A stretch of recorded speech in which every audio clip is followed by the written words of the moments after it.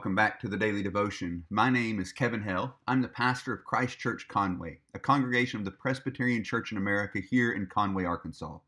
The Daily Devotion is a time for us to be strengthened in our faith through the study of Scripture and theology. At present, we're working our way through the book of Esther. As I've said before, it is an absolutely incredible story. It's full of all kinds of fantastic plot twists and surprises. But in all of this, what we see and what I think this book is designed to show us is the providence of God in all things. That He is actually in control, that He has not lost control even when His people are in exile, that He has not lost control even when His people are facing extinction, that He's not lost control at any point, but is actually ruling and overruling in the affairs of men to bring about His good, pleasing, and perfect will, the redemption of His people from sin and death. Yesterday, we began looking at chapter 3, and we took kind of a big picture look at Esther chapter 3, reading the whole thing and offering some comments along the way of what's going on in chapter 3 as these new characters are introduced and this program of wiping out the Jewish people is planned. Today, I want us to look back at a particular section of Esther chapter 3 because it's particularly pertinent for us thinking about how we live in the world, how we live in a kingdom, in a nation, under a government that isn't necessarily Christian, and how we kind of get along in this world. Because that was part of what Haman's complaint was about the Jewish people. And so there's something here for us to learn as the people of God. How is it that we're to live in the world, and how is it that people are going to see us? So let me pray for us first, then we'll read Esther chapter 3. We're just going to read verses 7 through 11 this morning. Father, we thank you so much for your word. We thank you for the instruction that we find in it, that it directs us again and again to trust you. And we ask that as we look at your word, that you would guide us by your Spirit, that we might know you, that our eyes might be set on Christ. In his name we pray. Amen. Esther chapter 3, beginning in verse 7. In the first month, which is the month of Nisan, in the 12th year of King Ahasuerus, they cast pur, that is, they cast lots, before Haman day after day. And they cast it month after month till the 12th month, which is the month of Adar. Then Haman said to King Ahasuerus, there is a certain people scattered abroad and dispersed among the peoples in all the provinces of your kingdom. Their laws are different from those of every other people, and they do not keep the king's laws, so that it is not to the king's profit to tolerate them. If it please the king, let it be decreed that they be destroyed, and I will pay 10,000 talents of silver into the hands of those who have charge of the king's business, that they may put it into the king's treasuries. So the king took his signet ring from his hand and gave it to Haman the Agagite, the son of Hammedatha, the enemy of the Jews. And the king said to Haman, the money is given to you, the people also, to do with them as it seems good to you. Now, the part I want us to focus on is there in verse 8 specifically, where Haman is describing the people, where he's describing the Jewish people that he thinks are a scourge, or that he's presenting to the king as a scourge to the kingdom. Now, we know that the real issue is not that they're problematic citizens. The real issue is that Haman hates Mordecai and therefore is extending his hate to all the people of Jewish descent. But it's interesting the lies that are told in the presentation of the people of God to the powers that be. It's not an uncommon presentation. It's not an uncommon way of thinking about the people of God throughout the centuries. Depending on the nation and the moment in time, it's been more accurate, and at other times it's been less accurate. And of course, with the Jewish people as a people, this has often been presented. But I want us to think about how this relates to the people of God, to all those who by faith look to Yahweh, even us Christians who look to Yahweh through Christ in faith, which of course is the definition of the true people of God according to Scripture. There's four things that Haman points out about the Jewish people. First, there is a certain people scattered abroad and dispersed among the peoples in all the provinces of your kingdom. Now, I'm following J.G. McConville's commentary here and some of the comments that he makes because they're quite helpful as he deals with these 4 points that Haman lays out. This first one is just simply, it's true. There was a people that was scattered abroad. Years before Ahasuerus, they had been captured and scattered abroad. That was what the dispersion was all about. That's what exile was all about. And in fact, that's how one common way in the ancient Near East that a nation that conquered another nation would kind of dilute their control. Rather than killing them all or letting them stay in their land, they would take, particularly at times, the kind of culture makers, the powerful people, the capable people, the leaders of society, all of these different things, and the thinkers, and they would scatter them abroad to dilute their effect because they couldn't get together and they couldn't talk and they couldn't kind of continue in their traditions. So they would scatter them across the new kingdom. And so, indeed, Haman is correct at this point. There is this people that is scattered abroad and dispersed among the nations and all the provinces of Xerxes' kingdom. But as we look at what else he says, we see that he's not trying to present this as a fact. He's trying to present this as something that is nefarious. He's trying to present that their existence on its own is problematic. Then he adds, their laws are different from those of every other people. Well, this is true and not true. When we look at other ancient law codes, we actually find a good bit of overlap between the Ten Commandments, between the law of God and other law codes. Now, of course, anywhere that we're looking at the cultic laws of Israel that require all of the worships and the festivals and the sacrifices and all of those things that are specifically focused on Yahweh, well, yes, there is a great deal of difference there. But when we look at the civil laws and the calls for justice and the calls for caring for the poor and the calls for, honoring the king and all of those different things, well, there's actually a great deal of overlap. But here again, Haman is trying to build his case that, hey, these people are a cancer in society. Then he adds, and they do not keep the king's laws.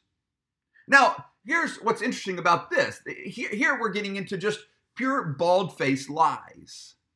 At this point, he's mad at one of the king's servants. In fact, he's mad at one of the king's faithful servants who has sought to preserve the king's life.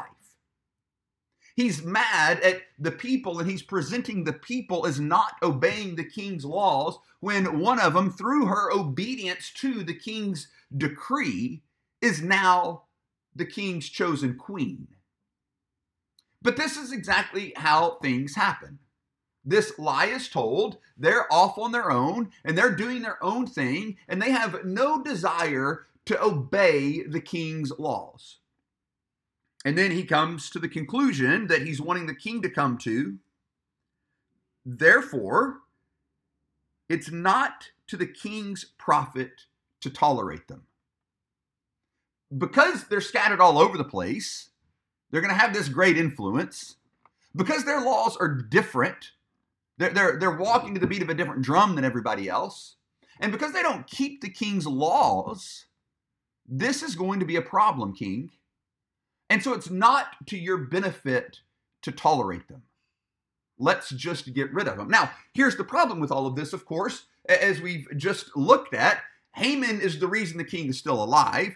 Esther is the one who obeyed and did all of the things that were demanded of her and now has been chosen as the king. She's the one who pleased the king, and all of this is patently false. In fact, when we go over to Jeremiah chapter 29 and see how the people of God were commanded to live in exile, we see that what Haman is presenting is clean contrary to what they were commanded.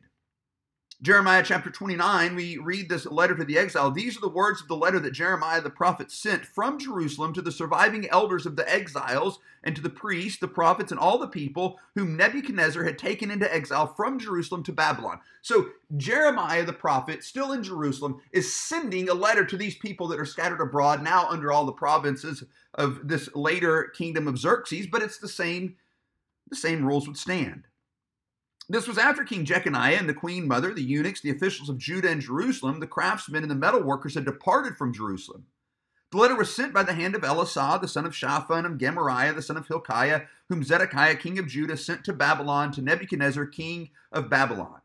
It said, okay, so we've just set the historical context. This is earlier than the story of Esther, but this is how the people of God, the people of Israel, were to conduct themselves in exile, which they still were. Thus says the Lord of hosts, the God of Israel, to all the exiles whom I have sent into exile from Jerusalem to Babylon. Build houses and live in them. Plant gardens and eat their produce. Take wives and have sons and daughters. Take wives for your sons and give your daughters in marriage, that they may bear sons and daughters. Multiply there, that is in exile, and do not decrease. But seek the welfare of the city where I have sent you into exile, and pray to the Lord on its behalf. For in its welfare you will find your welfare. For thus says the Lord of hosts, the God of Israel, do not let your prophets and your diviners who are among you deceive you, and do not listen to the dreams that they dream, for it is a lie that they are prophesying to you in my name. I did not send them, declares the Lord. Now here's the question. What were the prophets and the diviners prophesying? Well, if we go back to Jeremiah chapter 27 and we read verse 9 and verse 15, we're told exactly.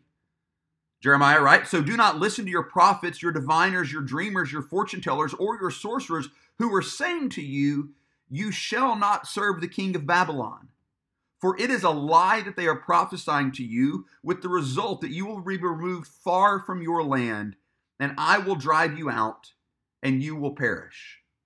And then down in verse 14 and 15, do not listen to the words of the prophets who are saying to you, you shall not serve the king of Babylon, for it is a lie that they are prophesying to you.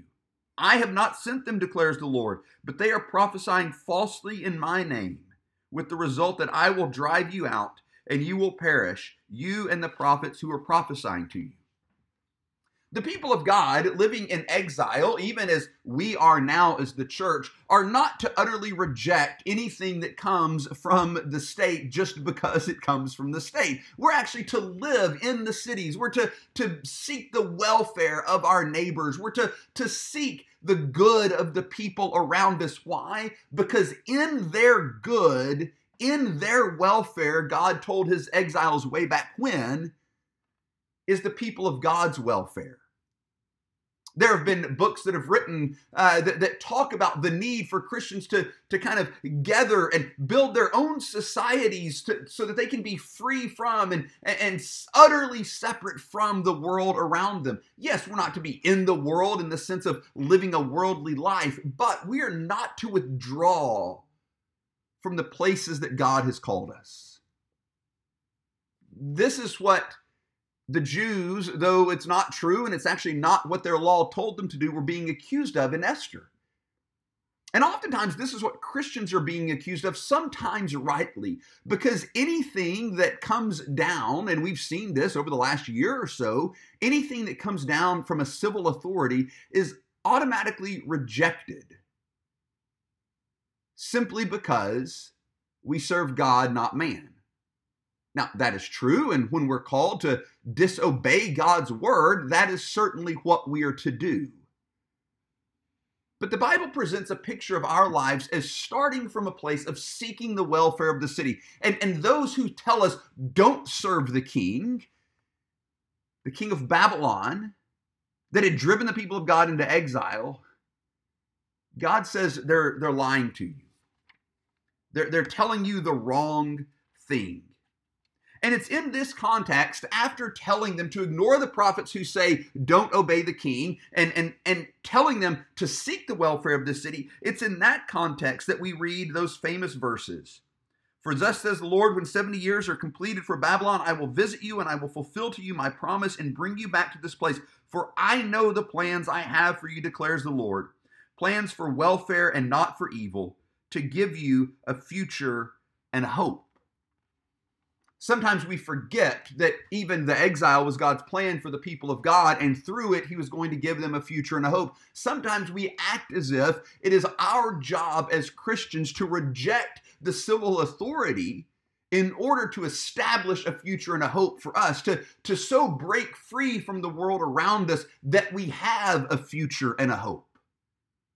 This is the opposite of what Scripture teaches.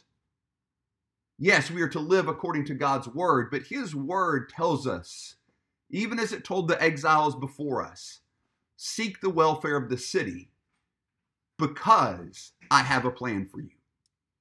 Might we learn to trust God in that way and so be able to genuinely love our neighbors and seek the welfare of those around us, that God may be glorified by his people. Amen.